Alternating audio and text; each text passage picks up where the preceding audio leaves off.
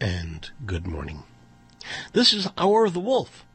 Okay, well, last week at the New York Review of Science Fiction Readings, our special guests, we had two this month in order to accommodate, in fact, Rudy Rucker's coming to New York. And before the reading was done, before the reading began, I should say, Rudy and I went downstairs in the venue where we hold the event at the Soho Gallery for Digital Art, and we recorded about half an hour discussion of, well, what's been going on. And here it is. Today is March. We're in March, right? Mm-hmm. March 13th. Yes. At, oh my God, already 5:45 in the afternoon, at the Soho Gallery of Digital Art. I am Jim Freund. With me is Rudy Rucker. Hi, Jim. Hi, Rudy. How are you? I'm fine. It's nice to be here. It's great to be here. Why are you in New York? I came out, well, really for a vacation, and I'm going to see my editor at tour, and I want to see my new agent, and also thought I'd do a little promo. So you kindly helped arrange a reading for me at the NYC, as you call it. NYC. The New York Review of Science Fiction Readings. Yeah. Which I usurped NYC. There's a... At the fabulous Soho Digital Art Gallery. It is fun. It is a good space. And so I'm going to be reading from Nested Scrolls tonight. Okay, which is it's an autobiography. Yes. I was a little torn whether to call it a memoir or autobiography, but I figured if it's your whole life, it's an autobiography. Yeah, fair enough. And I have to admit it yet. I only got it in the mail like a couple of days ago from Tor. But I'm waiting with bated breath. This is a crazy week for me. The moment this week is over, and that includes a science fiction convention this weekend. Lunacon, which I only do about 3 conventions a year. Mm-hmm. But I love moderating. I'm a moderator slut. Mm-hmm. So, and they've got me moderating 7 things. Good. So right after that, I'm reading the book. And, I cannot begin to do an intro for you because you are a polymath. Mm-hmm. I think that's a fair... Yep, a polymath. Polyhedral, yeah. And that's a fair description. I always wondered why they say polymath, because it seems to imply different parts of math. But you have that too. Yes, I do. Yeah. Yeah. You are a mathematician, an artist, a writer. Help me here. Computer scientist. Oh God, yes, computer scientist. There's major software out there that wouldn't exist had you not worked on it. Whether it's major, I'm not sure, but yeah, I've worked on some Autodesk software and. Well, let's put it this way: freeware. I have a fellow who lives near me who's an architect, and if he didn't have Autodesk, he wouldn't be an architect. Yes, yeah. So that's major. Yes, yeah. And what freeware? Well, if you go on my blog page, there's rudyrucker.com/blog. At the upper right, there's a link for software. And most of the products, when I was working at Autodesk, we did some sort of science series products. We did one for James Glick's book, Chaos. And I was very interested in cellular automata for many years. And I was involved with 2 different packages to see those tasty little suckers. One's called Cell Lab, and the other is called Kapow. And they sort of turn your screen into a lava lamp, but it's a scientific lava lamp. Yeah. I actually do remember that now. We did an interview that we both barely remember some 15 years ago or something. Hour of the Wolf at the time of this recording is 40 years and 2 months old, and for the first 15 years was a daily show. So I've got a lot to try to remember. You're responsible for a lot. Yeah. Yeah, well, Margot Adler, now Yeah. of NPR, started, she did the first 2 years. But even then I was her engineer and co-host. And I remember that clearly because we did an entire week of Schrodinger's cat shows. Yeah, I did a Schrodinger's cat story. Yeah, That's right. You and It's one of my earliest stories. yeah, and I remember that well. So we did a show about that. We did a show with George Alec Effinger where he did, I think it was Schrodinger's kitten. I haven't heard of that one. Oh, it's fun. Uh-huh. And Le Guin has a Schrodinger's. There are a bunch of good Schrodinger's cat stories. Yeah, it's an interesting paradox. It's well, the whole thing.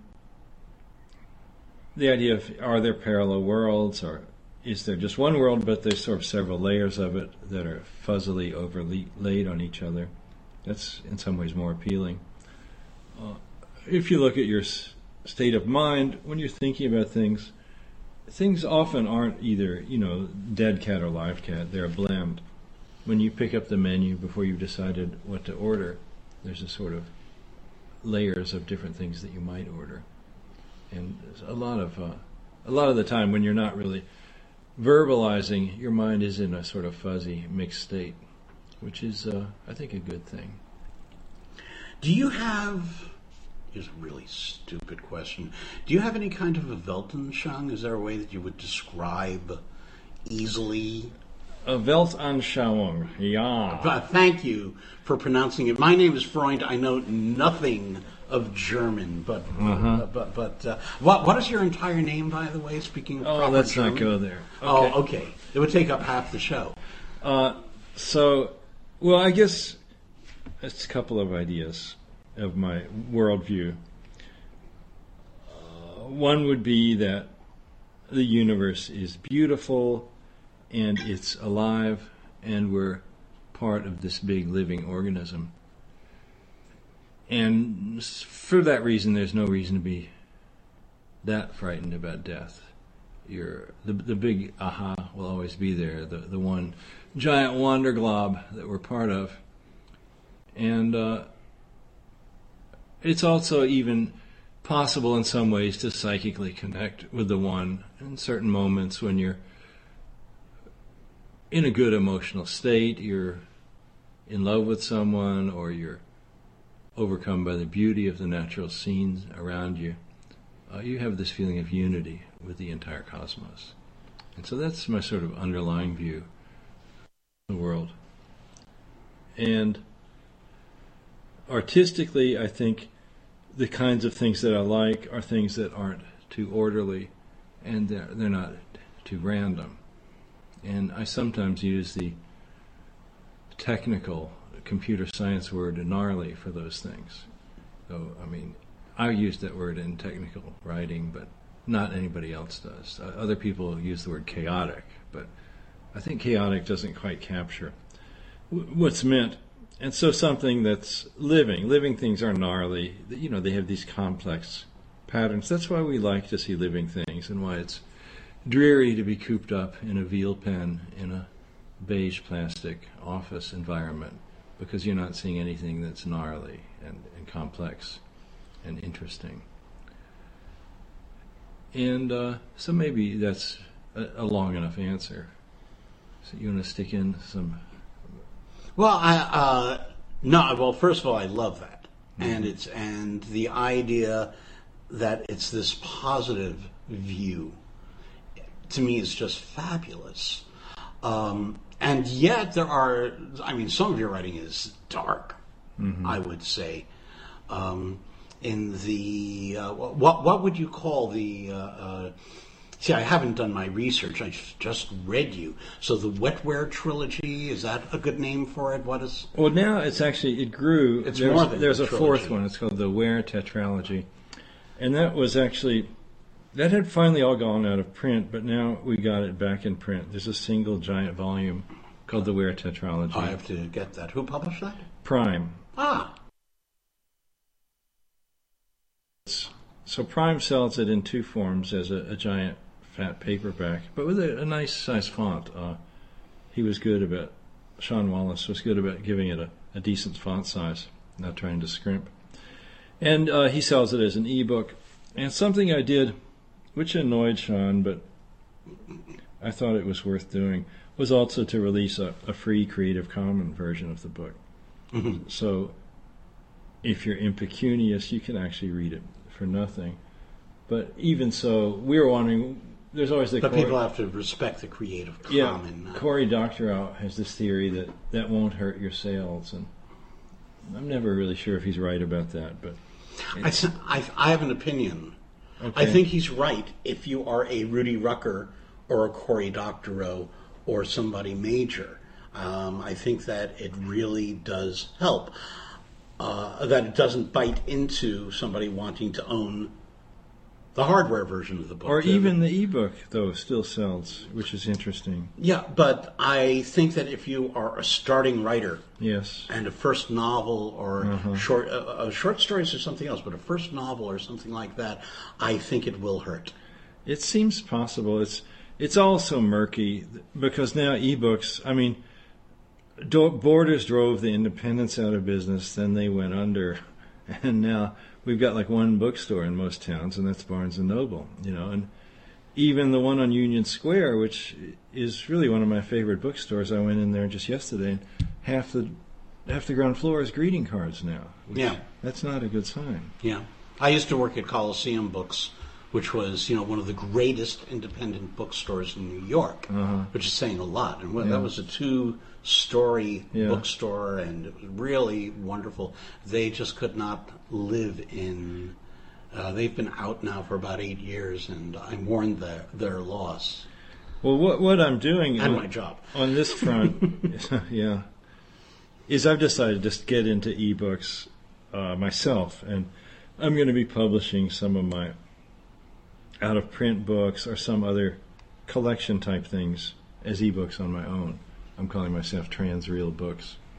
And actually, I just put out my complete stories, which is 67 stories. Oh, I didn't know that. That's great. So it's a giant volume that wouldn't really be feasible as a print volume. It would be too big. It would have to be 2 volumes. Yeah.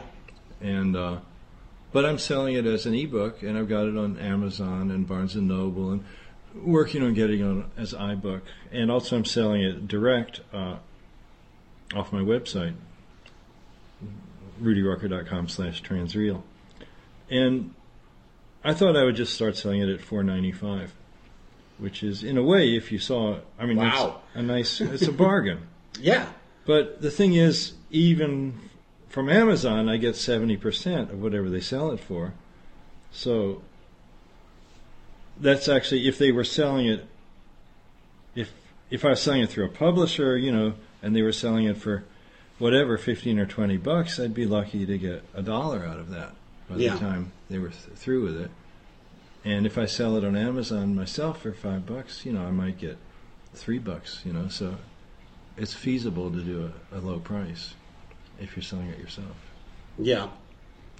But this is all getting too businessy, maybe. Yeah, well, I mean, I love talking about business on the shows, but we're also limited on time. I mean, I've had just, editors and agents battling it out, and I'd love to do a thing right now on the further battles against well, it's Amazon all and very the others. murky now. It's like you're in a small boat. We used to go boating in Maine. My father had a motorboat, and you would go in these narrow straits, and when the tide was running, there'd be these standing waves that were rather disturbing, and whirlpools, and that's sort of how publishing is these days. Let me ask you a couple of pointed questions, one of which will be for a different broadcast. Okay. The first is, you're going to be reading for us tonight. Yes. Give us either a foreword or an afterword to what you're going to be reading. Okay, I'm going to be reading from my autobiography, Nested Scrolls.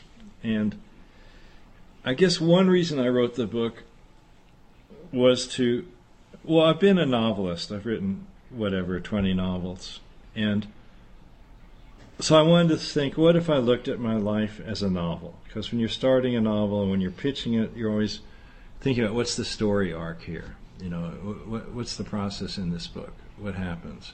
And so I thought I would like to sort of think of my life And so there's a bit of leisure domain that happens because you take the sort of messy heap of your life and you say, I'm going to pretend that it had a story arc and I'll see what it was. And so then I wanted to sort of do that and get in touch with my past self and also talk about my worldview and why I take science fiction as seriously as I do. So those are some of the things I touch on in the book. Also, I've had good luck in my life. I've met a number of interesting people. I got to meet the great logician Kurt Gödel of Gödel's Incompleteness. That's Theorem. right, yes. Hung around with him a little bit. And See, I should have boned up. I was so busy today printing out things, but I had to refresh myself of some of this. Yeah. I mean, Gödel, I mean, that's... Yeah, and Robert Sheckley and Tim Leary. I mean, all sorts of diverse... Those two I met, but Gödel, to me, that's fabulous. Oh, yeah, he was the king. He was the great guru. And that was a big deal to meet him. And so my adventures in Hollywood, sort of interesting. Diving in Micronesia with my brother was a very interesting adventures we had. And so I wanted to, basically put together the best stories that I like to tell, about things that have happened to me. And to see a sort of growth process where I started out as sort of very rebellious and fearful. And over the years, I got to be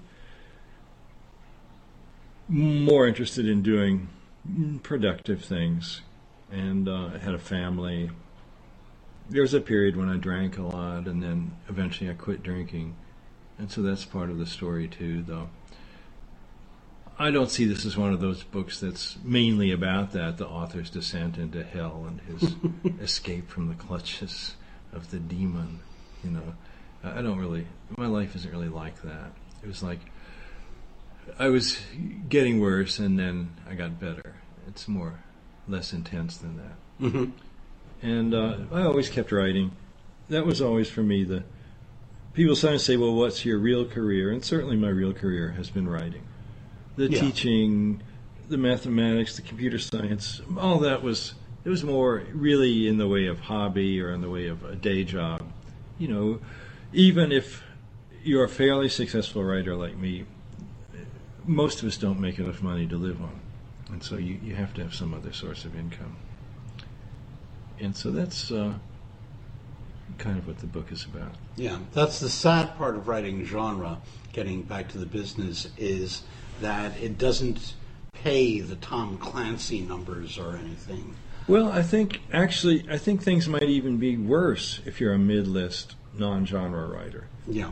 I mean, if you're science fiction and you're mid-list, you're probably going to sell, 3,000, 5,000. And I have a feeling if you write, even a well-reviewed first novel to the New York Times Book Review, I think it's entirely possible that you're going to sell 1,000 copies of that, or not even that many. Because I think the science fiction people, they're seriously addicted to the stuff, and they've got to have it. Thank God for that. Yeah, they've got to have it. That's why the reading series here, New York sustains very well 2 reading series. Uh-huh. We do not compete. We each get nice numbers. Uh-huh. And why a 40-year-old radio show is able to attain a listenership on science fiction despite being on it, well, shall we say, strange hours of the night before there was such a thing as podcast or internet stream. Yeah, I don't think I ever heard the first interview you did with me. Yeah, I'll have to dig that up, but my archives are... it could be that I heard it and I've forgotten. They're on tape and a long time ago. unlabeled. I have a project ahead of me. Uh-huh. I need my own little library. Yes, and a cute librarian. Yeah, well, I'm looking for interns, if anybody's listening, in all seriousness, and I'll teach them radio as a result. Uh-huh. Now I want to ask you a question for a totally different show. I learned from your Facebook page about the death of Peter Bergman. Yes. And when I started at WBAI as a volunteer May 1st, 1967, that means in 2 months I'll have been volunteering there for 45 years. Mm-hmm. One of the things that drew me into that station was listening to the Firesign Theater. Yes. Sometimes they were on live. That would have been great. They started on our sister station on KPF A in Los Angeles. And one of them was from our station. He was our music director, and the rest one was from KPFK, and the other two, no, they were on KPFK. That's right. One was from KPFA, the others were from the LA station. And they were the heart and soul listening to that stuff in the 60s. This was literate radio, drama, comedy, and great science fiction. Well, yeah, I can say a little bit about the Firesign Theater. Yeah, it was around, I guess it would have been around 1969 I first started hearing them. And, yeah, I thought it was the best thing I'd ever heard. And at that time, getting stereo earphones was something a little bit new. And they sort of really catered to that, where particularly I'm thinking of we're all bozos on this bus, and I used to love to put on my stereo earphones. There is, by the way, a quad version of that.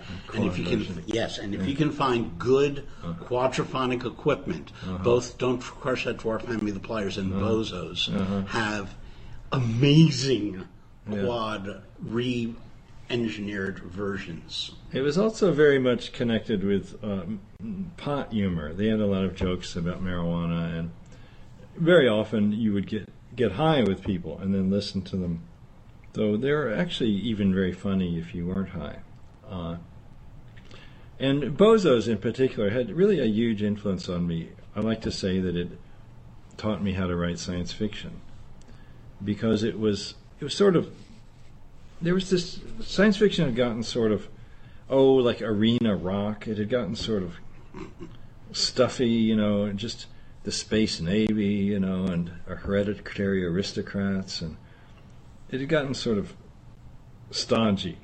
And then, but they had this sort of almost what we would later call punk aspect of just coming at science fiction and getting into the good old power chords, the riffs, and doing that and having fun with it. And that's what I got out of Bozos. That Robert Sheckley was always like that. But they were sort of like Robert Sheckley brought I would definitely put them into the same category of Sheckley. If you like one, you'll like the other. Yeah. And they pair well. And the thing is, you can be serious without being solemn. In a way, Sheckley was very serious about his concerns with the human condition, and even so, our Firesign. But that doesn't mean that you have to be sort of stuffy and masterpiece theater and all that. So and I like the way, I love their accents and the gimmicks. What sometimes cartoonists use this expression, eyeball kicks. It's very, that was a Mad Magazine term. You put like Wally Wood, or especially the other guy whose name I can't think of. Don Martin, maybe? No. Oh, Will Elder. Yeah. Oh, yes. Yeah, absolutely. He would do these comic strip parodies like Starchy, and he would always have all these little things in the corners of the frames you could find, and really funny little details. Yeah, Ralph Bakshi tries to do that in movies. Not always successfully, but always interestingly. But that was something the Firesign was doing too, because there'd be these little voices in the background and little other things happening. Oh yeah, and when you listen in headphones, and you hear that what the voices are saying in the background, and one of them is reading Joyce. Yeah, and it, it has a fractal quality. Yeah, there's a lot of deeper and deeper layers. Mandelbrot radio. Yeah. And that was something... fractal radio. I like... No, fractal, you're right. That was something then I took to doing that in my stories, trying to have interesting things, and then not having to, pound it in, pound the nail all the way in. You just put something cool off in the corner. So, yeah, they... I even quoted them sometimes in some of my stories. I've noticed. Yeah. Yeah. So I was a huge fan of theirs. My wife and I once saw them live at Princeton. There's this beautiful theater. It's a round. I can't remember what it's called. Something like it's some Shakespearean type theater, and they were there, and they were just really ripping the place up.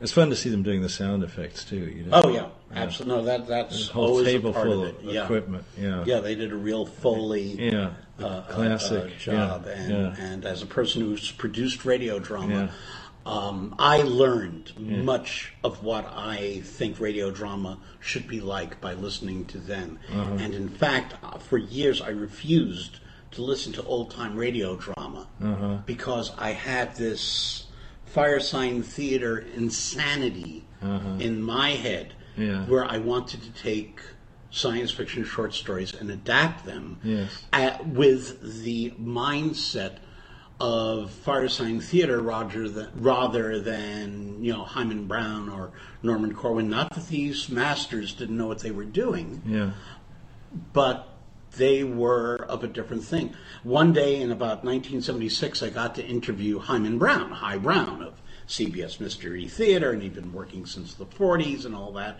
And I thought to myself, this guy's a dinosaur. He doesn't know what's going. And I start talking, and I say, so what to you is great science fiction, great radio drama? And he said, well, you have to start with the fire sign theater. And I thought, okay, maybe this guy does know what he's doing. Yeah, I just wish, it's like you always wish there had been 10 more albums, Yeah, there were 10 more albums, but they didn't have that depth. It's the first 4. Well, In the Next World, You're on Your Own. That's not a bad one either. Oh, there's good stuff in there. I wish they'd done better movies. Yeah, the voiceover, the sort of dub movie they did of Everything You Know Is Wrong. That's a wonderful. I love that. Their G-Man movie is fun. I never saw that. Yeah, it's there is a website that a fan of theirs put together that they codified and made a part of, and all that stuff is available for download. Oh, I should well look that up. worthwhile. Yeah. I'll get you the URL. Yeah. So let's move out of that show, because I'm Yes. going to do a separate fire sign show, and I'm going to cut that in. Okay. And get back to my Rudy Rucker show. And you have been labeled by some as a cyberpunk writer. Sure. Is that something you... Oh, I'm happy to be a cyberpunk. For sure, I'm a cyberpunk. I mean... I think you were a cyberpunk before... I'm well before the term existed. I'm the godfather of cyberpunk, they sometimes say. Thank you. I was the first cyberpunk. So, I mean, John Shirley could be called the first cyberpunk. And Who'll be here in 2 months, by the way. that's great, yeah. I'm glad he's getting in on this. Yeah. And then, well, it was Bruce Sterling who sort of made me aware that there was a budding movement. I was just writing these books on my own, living in Lynchburg, Virginia, and I'd published Software and Spacetime Donuts and the 57th Franz Kafka story collection. Oh, God, that was such a wonderful book. It's part of Complete Stories. Anyway, so then Bruce started writing me and was talking about William Gibson, and then I saw Gibson's story in Omni, Johnny Mnemonic. And I think Ellen Datlow has a lot to answer for in the creation of cyberpunk. She bought a lot of great stories. Well, she never bought one by me. Well, she bought a lot, not all. I'm still here. She never bought one from you? I'm still here, and Omni's gone, so... Yeah, but Datlow's still around. Yeah, well, I like her. She's a great person. She's wonderful. She's wonderful. I have her on my show a lot. Yeah, a wonderful person. Yeah. And, but yeah, so for sure I'm a cyberpunk. And it's cyber, you're interested in robot consciousness, and it's punk because you don't want to do arena rock science fiction. Yeah. Where the heroes are hereditary aristocrats who are captains in the Space Navy, You want to do ones where the heroes are scumbags, they're gutter punks, Yeah. They come out of the noir. Pardon me. They come out of the noir tradition. Yes, the noir tradition, exactly. And And that's it. It hasn't been quite exhausted yet. I mean, I can still flip back into that mode sometimes. Yeah. Actually, I did a book a couple of years ago called Post Singular. Yes. And I wanted to make that be more like a cyberpunk book. And the main characters were these young kids. They're called kikis, and they were addicted to something, but it wasn't a drug. It was sort of merging their brains with the giant one cosmic mind that had developed, the idea of the pool of all of Earth's computers becoming a single overarching mind. And they were, in a way, addicted to contact with that thing. They called it the Big Pig.